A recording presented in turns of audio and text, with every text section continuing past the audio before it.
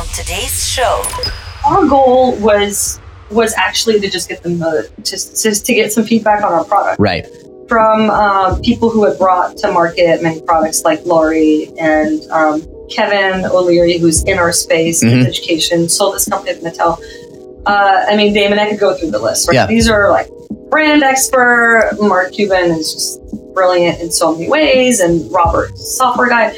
We kind of went in wanting to get feedback on the product and knowing that we would be pitching to a national audience. Yeah, that's right. It's really nerve-wracking. And when you go on the show, you're standing there, and then all of a sudden they're like, it's a whole day, and you're there for a couple of days. And all of a sudden it's, and they're counting. Yeah, they're counting down. And the doors open, and you go down and you say your pitch, and they don't cut and edit any of that. Oh, wow. So if you mess up your 1-2 minute pitch, that's it. Bye. So some people are in there for 3 minutes, some people are in there for an hour. We were in there for over an hour. Wow. Because they're asking questions. What's the conversion rate on your site? How do you optimize it? 5, 4, 3, 2, 1. Welcome to the Creator Institute podcast. Your host, Erin Coster. In the second half of my conversation with Donna, we're going to dive more into this concept of how she was able to turn this energy and excitement and enthusiasm that she had built for herself while an actress and an author out in California and partner up with her sister and ultimately start a Google Doc that would change it all for them, leading the two of them to appear on Shark Tank, get rejected the first time, but come back for more and change the entire trajectory of their business surprise ride. It's an interesting tale of how this act of becoming a creator, getting in touch with that in-depth activity that they wanted to do to make an impact, to leave a mark, led Donna to really do something exciting. So it's a fun episode. I'm excited to hear the continuation and hope you enjoy more from Donna. Tell me about this decision to start a business with your sister. And it's been fascinating to observe and watch and the trials and tribulations of entrepreneurship. But I want to hear this story about how you decided to start this. And then we can take a little bit through some of the adventures since. Yeah, you've been a part of those in some ways. In many ways. I was in Los Angeles doing the Hollywood thing, really enjoying it. And I knew that it's funny because I think that was always there to transition me to entrepreneurship. Yeah. It was a way to go. Well, you were an entrepreneur. I think you actually really were. In some ways, but it was like going from left brain, right, finance, that's right, to dabbling in creativity and like, improv and sketch comedy is this like unfiltered medium where you really have to just let yourself go, and then transitioning. And so I knew coming out of that year that I wanted to pursue acting in some shape or form on the side, but that I really wanted to start a company and something that had some bigger impact, some meaning. So back to your dad's statement. Right? Yeah, back to the making history. And it's funny. It's a statement that I think about all the time, even now, because it's very easy to lose sight of that. Returning money to investors and exiting and all these things, and you forget.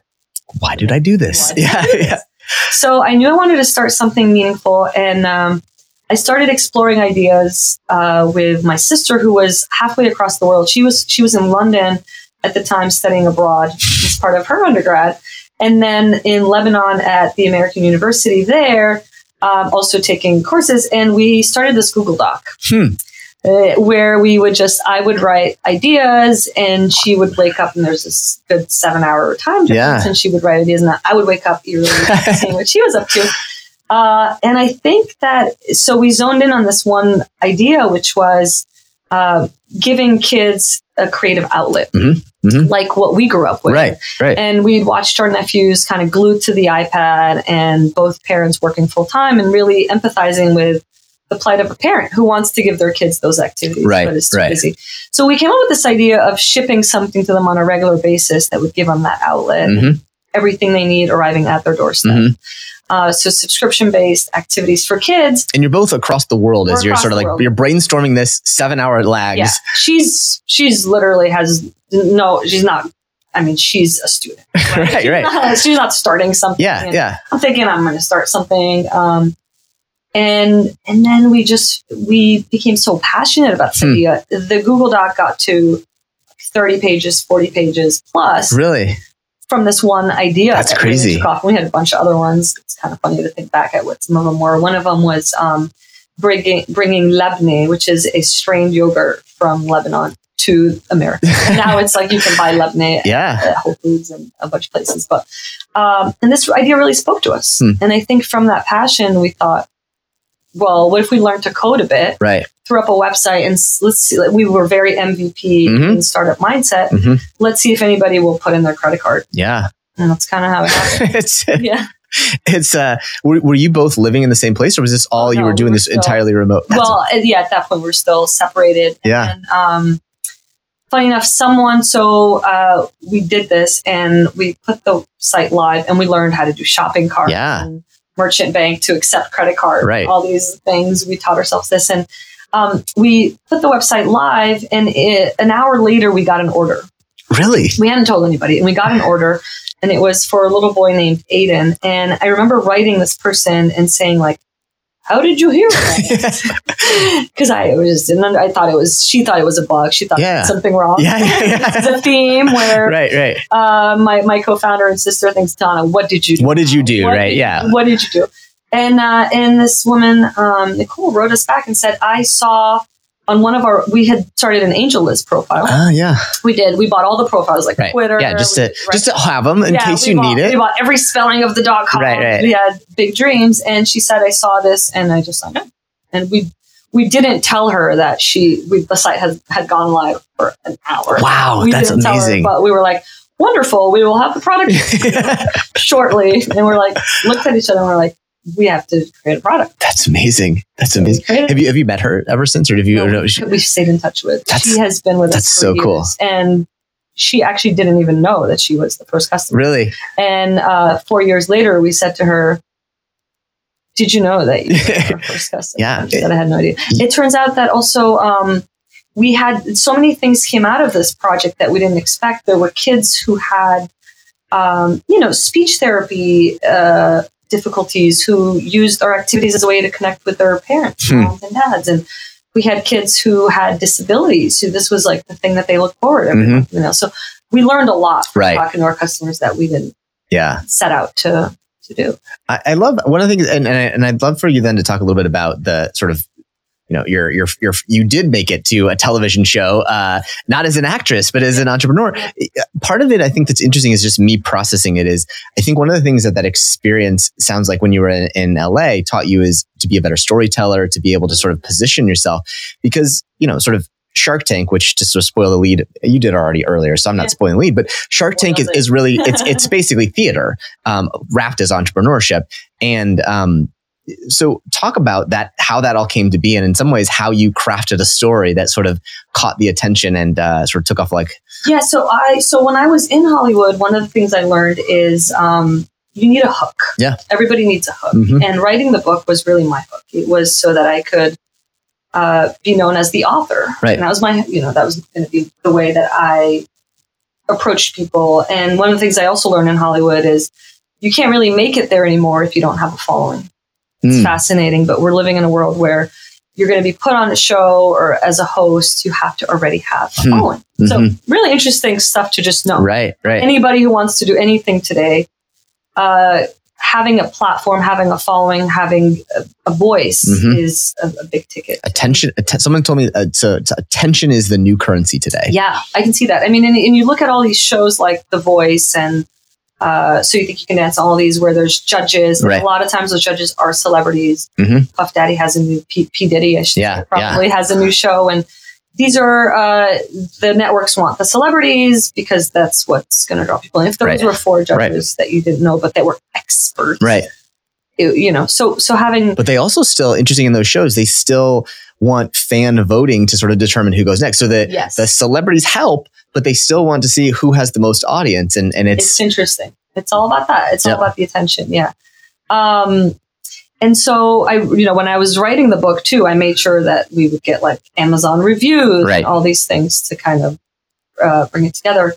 But when we launched Surprise Ride, at the beginning, like we had no clue how we were going to get people. Yeah. And so I started to apply some of those things in entrepreneurship. And one of the things was networking, was like keeping your network up to date on what you were doing. Right. So I remember sending an email to all friends and family at the beginning and saying, hey, I left LA. Yeah. Here's how that went. And it was really wonderful. And now I started this company and here's what it is. And I'd love to have you sign up a kid in your life. And so that's how we got our first, 50 customers. Really, was just friends and family. And then I word of mouth from there. So I think a lot of the things I'd learned in Hollywood started to come to life in a way. Putting yourself out there, not being afraid of rejection. Yep. Angelus profile without having any product yet. Yeah. Not taking things personally. Because you go into an audition in Hollywood and they'll sit back and go, oh, I don't know if I want someone with those features. I don't know if I want someone with that on their voice. Like, and you're in the room, right? Yeah. Oh, and you're in the room. And they're talking about it. It could be the randomest thing. And how do you walk away from that experience and not feel crushed? Yeah. Well, it's not your performance or your talent. It's just that you don't fit this role. Right. You may fit another role perfectly. So a lot of those experiences ended up being very useful. And I think spared me a good amount of heartache. Yeah. And how did the connection to sort of the show even happen? What was the sort of the entry point Shark in? Tank. So when we first launched, we launched out of so we signed up for an accelerator program that was out of the Boston area called Beta Spring. And I actually flew out there and spent 4 months out there, based in DC, but I went out. Oh, did you really? Did this, yeah. Really took the leap. And Rosie at the time was finishing up school and managed to get a 4.0 Really? semester. I have no idea how she did it.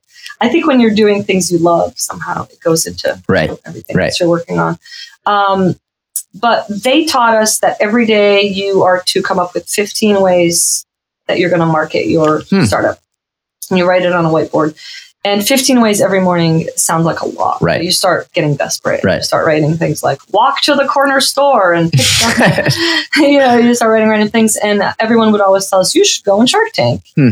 And so we always would smile. But I heard that the producers were looking for tech companies at the time. And so we got the producer's email address and I wrote him and I said, we're huge fans of the show. And one of the reasons we love it is because the products are so innovative. And the other one is the stories are so interesting. And here's our product and here's our story. That's interesting. And I threw that up on the dart. Like I was like, check, I did my one of 15 things so I could report. But you knew the story mattered because of sort of your experience in LA, right? Yeah, it did. The story, I knew that, it's not just on television, but we live in a world where storytelling is so meaningful. And that's the joy of life. Right. Storytelling. Right.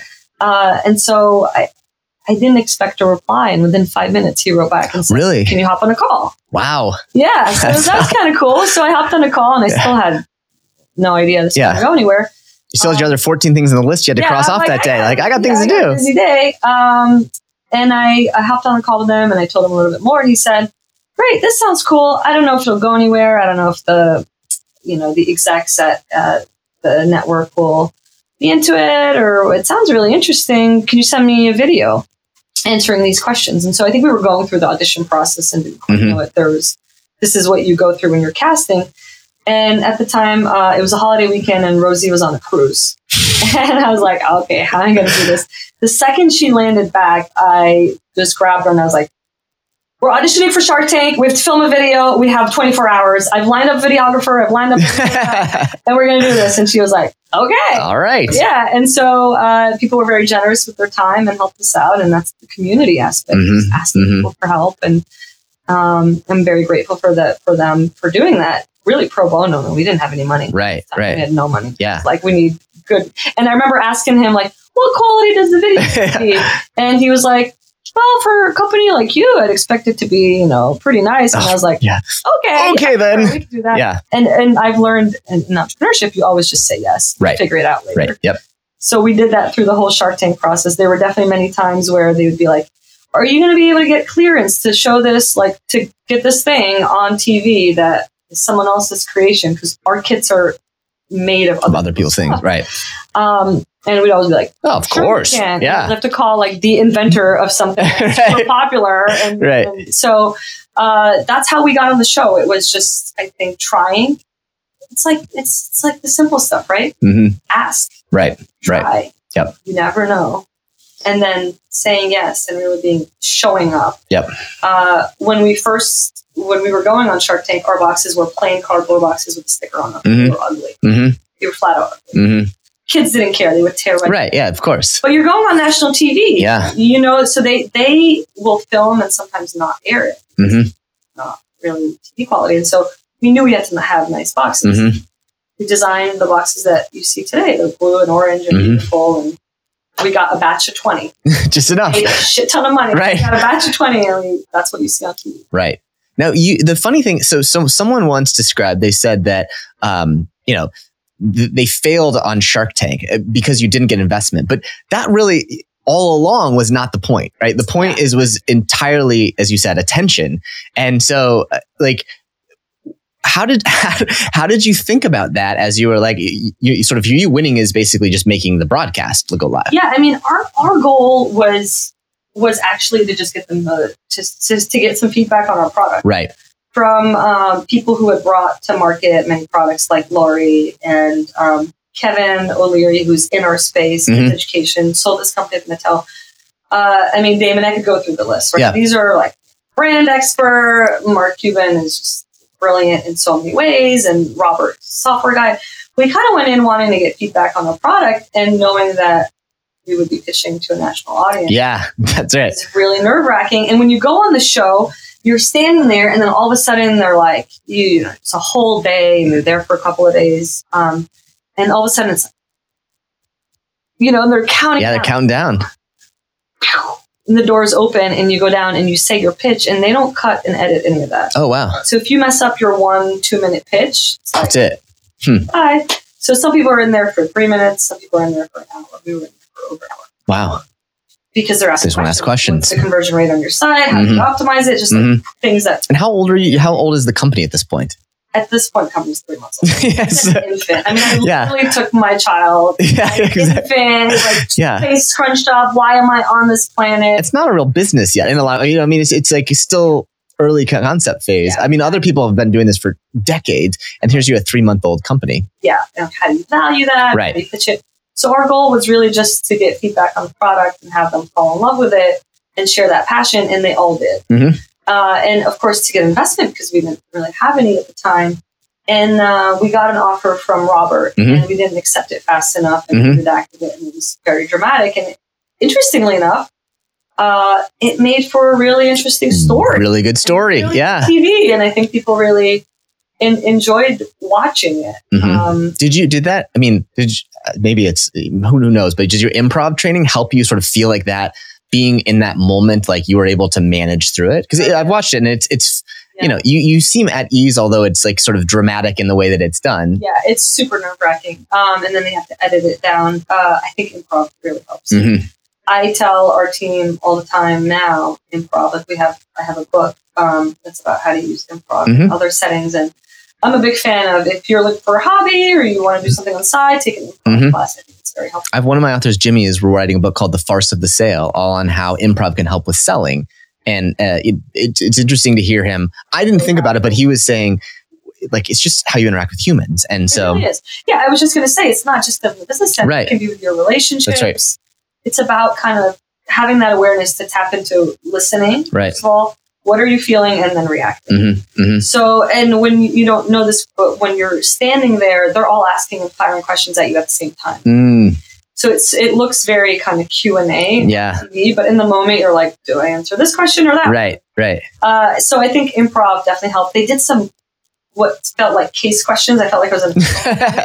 I remember some of this didn't make it on, but Lori asked me a question like, if you had 100,000 orders, and how much would you have in inventory? And I was like, we both stood there kind of like, this is like a consulting case. Right. And it's like slowing down that moment, right? Taking that deep breath, slowing that moment. So it's maybe a minute or 30 seconds long, but it feels like 5. And really responding from a place of calm. And I remember we responded, and then Kevin was like, great answer. So, boom. And so they moved on from that. And so it was like, right. Done. Anyway, so yeah, I think improv is so helpful. And it's funny because my time in LA absolutely helped me. Yeah. that whole experience, just being comfortable on the camera. And I always looked at my sister and co-founder Rosie with such awe and amazement that she really was able to also show up and carry herself so beautifully without that training. So, I mean, I think some people either have it or it's that you feed off each other's energy. Right. I mean, I think it's just fascinating to sort of think about how those elements define you and teach you in those different ways. I think it's it is interesting to see. People oftentimes think of entrepreneurship as the glamorous, like tech entrepreneurship, starting a startup, quote unquote. But you started a business as an actress. You started a business as an author, and this was sort of the natural outcropping of that. I built a website, right? Did all that before it. You learned all those things. The website was me.com, but yeah, exactly. Just still the same. And how do you think about you some ways get defined by these elements and those ones and even, you're defined by the story that's put out there about Surprise Ride as a TV thing. And now, you have, you think of this as you go back to your original pitch is we want to inspire more children. And so there's a big story behind Surprise Ride. How do you think about layering in those elements of creation that define you to not let it sort of stop you from evolving as you need to go? Ooh, it's a tough one. I mean, I think when you're the public and the press will just latch on to whatever is interesting. And it's really up to us as founders to keep weaving in the things that matter and to stay authentic to the brand. I think authenticity is really it's such an important practice. And if you can really hone that skill of being authentic and not being filtered and listening, then all these things like being filmed for a national TV show or pitching to an investor or doing a press interview are so much easier. Or even talking to your team members, managing your team. You don't have to pretend to think, what did I tell this other person? What's going to sound like? What am I supposed to say as a manager to get them to the right goal? Let me just tell them how I feel right now. What am I thinking? What's disappointing? What's exciting? Give them the benefit of the doubt that they'll make of that what's needed. So I think we just make sure to stay authentic to ourselves in all of these settings to make sure that the Surprise Ride story evolves as it was intended. But it's hard because also I think, we talk about getting kids to put down the gadgets, and then we often ask ourselves, well, what are we doing? To put down the gadgets? Yeah. What are we doing to instill in our team the value of putting down the gadgets and the breaks? And so we really spent the last year doing a lot of mindfulness work. Because as founders, you're plugged into your phone, you're managing so many things. You've got customers, you've got a team, you've got investors. So that's been interesting to just kind of come full circle and go, hey, what about us? Right. Where do we fit in here? Right. That's we don't oftentimes think about it. And I think you've talked about there's these natural points in your life when you sort of said like you hit the reset button in some ways. And I think even as entrepreneurs, we don't do that a lot because we're sort of in survival mode all the time. It's sort of this reoccurring thing that you have this skill of being in survival mode, but then that sometimes means like, are you surviving for the right way or the right thing? And it's particularly in businesses. And I think yours is no different, that there's this sense of like, all right, I need to like pause. And I remember at Zarly, that was one of the biggest mistakes that we made was not like pushing pause. We'd raised $15 million and we didn't pause and say like, all right, Nick, now what do we do this for? So we kept blazing in what we were doing, which was wrong. I've made that mistake so many times. Yep. It's funny that you said pause because I was literally thinking of that word just a few moments ago. I think it's such a powerful concept. And for anyone listening, it may seem kind of cliche or something you would glance over. What does this mean? Pause. But it's really about just taking moments either in your day or in your life and really honoring them and just taking breaks. And I think it's so easy to think, I can't afford 10 minutes right now. I have such a busy day. I have so many things to get done. I can't afford 5 or 10 minutes.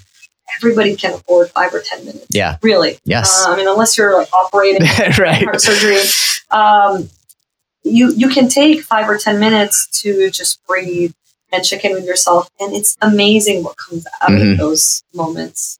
That's very powerful. And I love the movement, Arianna Huffington is leading kind of this movement towards, with her Thrive business to pausing. There's a number of people really trying to encourage this, but And we're doing it with our team. So we lead every team meeting every week with a meditation. Oh, really? Interesting. We do. And it's been wonderful to see giving our team the permission to do that throughout their day. And we encourage them to, and we have a nice big space for them to do that. But giving them that permission, because I think team members often feel like they must keep going. Right. That's what looks good. That's what they should be doing. And as leaders, to say to them, hey, we want you to take those pauses. They're very valuable. So that's been a really nice, simple way to kind of in the company to embody pausing. Yeah. So what's it been like now? You're soonish, you'll be your 10-year reunion for Harvard Business School graduation. What's it like to reflect back with some of your classmates on, their journey versus yours? And what's some of the interesting conversations you have now looking at this woman who says, I'm turning down all these jobs to become an actress, and now has sort of come as an entrepreneur and has interesting stories to it? Ooh, it's a tough question. I think that they've come to expect of me a little bit of wackiness. I think that happened, as soon as I left there and went and did something so non-traditional. And it's funny because I had a number of classmates who came up to me and said, I've always wanted to do that too. That's so that neat. was interesting. Yeah.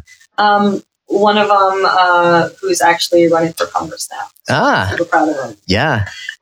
So it's funny to see, though, where everyone's heart led them and how they listened and all that.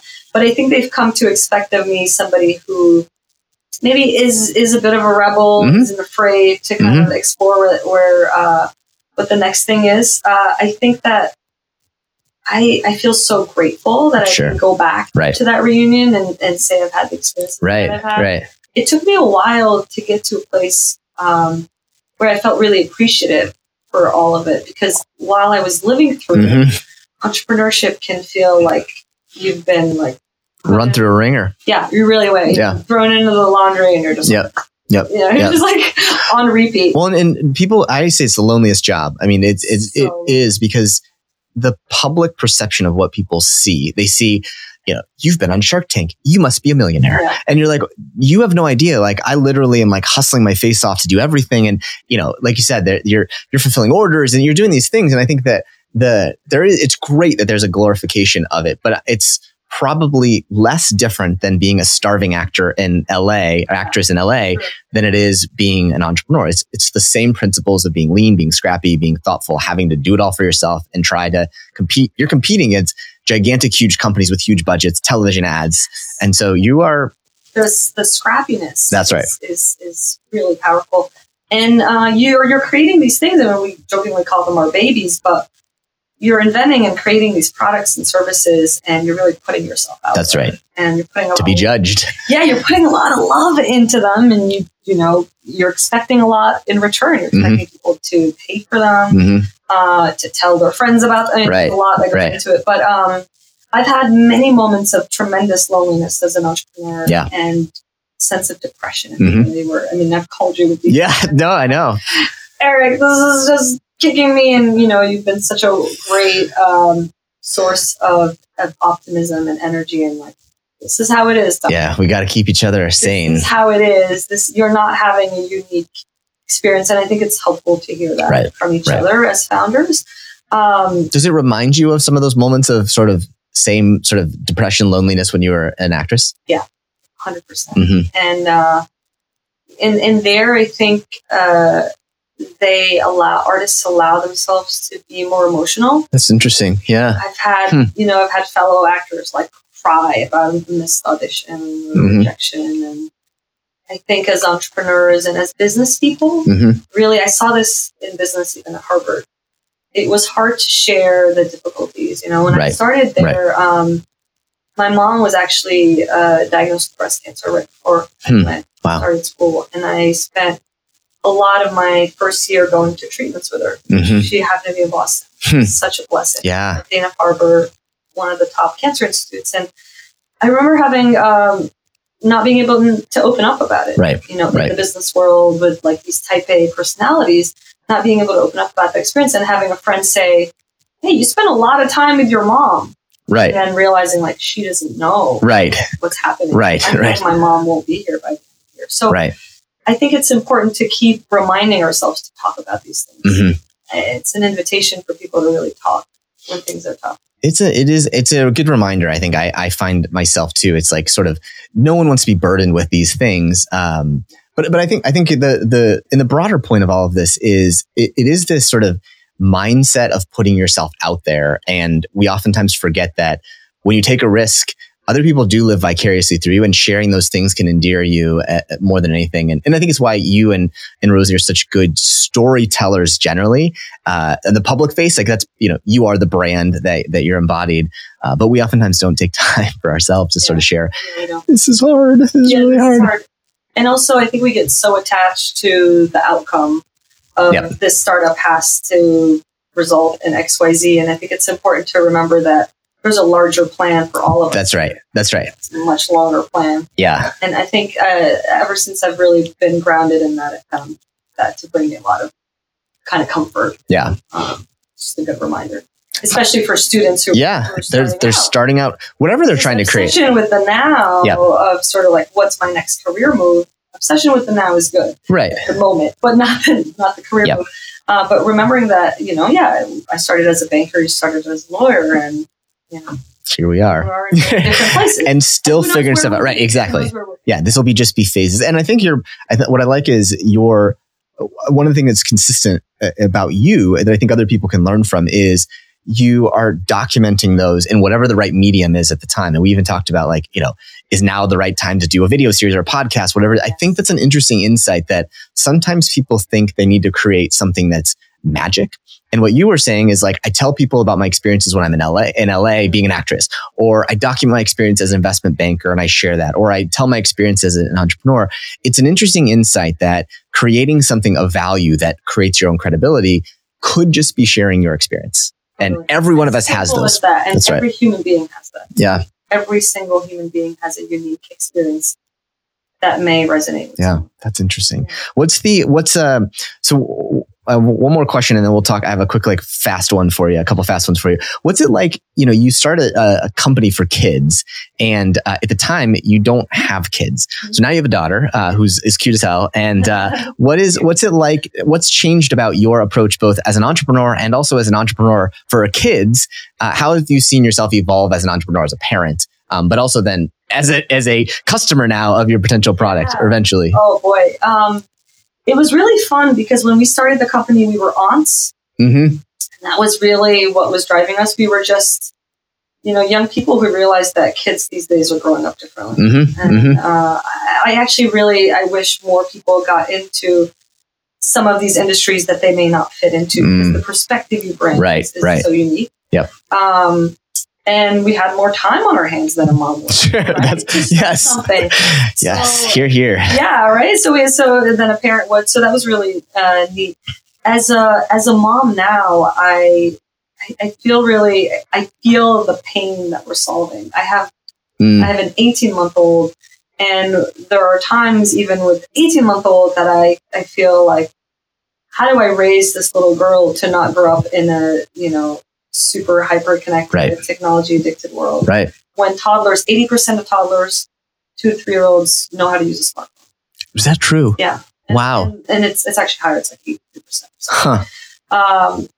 The American Pediatric Association recommends that they only be using it for FaceTime for 30 minutes a week to communicate with family. And we're all relying on it for other things. And I also feel the pain of, I spend my time with her. Mm-hmm. And I have a few hours. Right. So we can only read books so many times. Yeah. We can only play with blocks so many times. Yeah. And so how do we as a company provide products for parents to really help make those moments, we call them moments of love. Because there are these really precious moments as family. How do we facilitate those moments for them?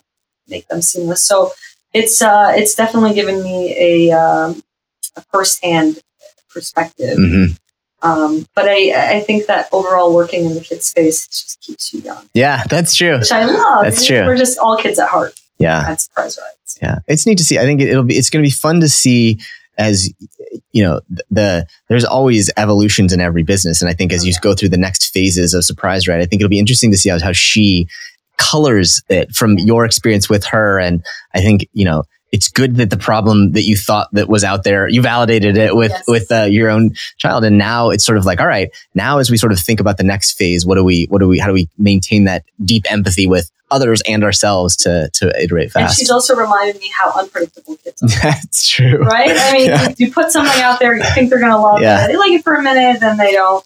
Or you put something out there that you think is not that cool, and they play with it for the next 5 hours. Right. So it's really also allowed me to remember that when we're designing and developing products, it's really about shipping and putting it out there and seeing what the reaction is and not sitting on it. Kids are just so unpredictable. We had so Quinn, our 3-year-old, had her first sort of real understanding of Santa this year. We were kind of like, we're going to do Santa. I guess we'll do Santa. So we give we gave a few small gifts like books and stuff like that. And we were over at a friend's house. And to your unpredictability point, someone said, what was the best thing you got? Yeah. And we were trying to like scramble. We had like a stocking. We're like, oh, we should put some things in there. So we like literally grabbed like a few dum-dums and threw them in there and sort of said like, oh, like we put something in the stocking. She, without prompting, she said, the best thing that Santa brought me was lollipops. Oh, and I was like, we brought you all these other things. And like, the only thing you want is lollipops. Like, what are you? So yeah, you can't predict them. You can't predict them. No point in overthinking. That's right. I love it. Well, this has been so fun. It's been, like I said, I've been learning these pieces and researching and chatting with you. So it's really fun to I think the big takeaway that I would just sort of to summarize these things is that we don't have to sort of be picking our forever anything. It's always elements. But I think the important part that you laid out, that we sort of unpacked today a little bit is when you make a change, spending the time in the moment to sort of document that and not lose sight of it is an important piece, because I think you will always be known as an author who's an expert in investment banking, probably for forever, and you will always be known as an expert in, sort of what it's like to be in business school and what it's like to be an actress and what it's like to be an entrepreneur. And even as you have other chapters, that sort of taking a moment and, reflecting, I think every one of us has a story, and by sharing that story is pretty powerful. Yeah. And we have somewhat of an obligation to document those moments for others. When you're in it, and learn so much. And it really does, eventually you lose some of that. Right. So sharing that with, the younger generation or even the same or older generations, it doesn't really matter. But how can you maybe share some of that and inspire someone else in one direction in their life?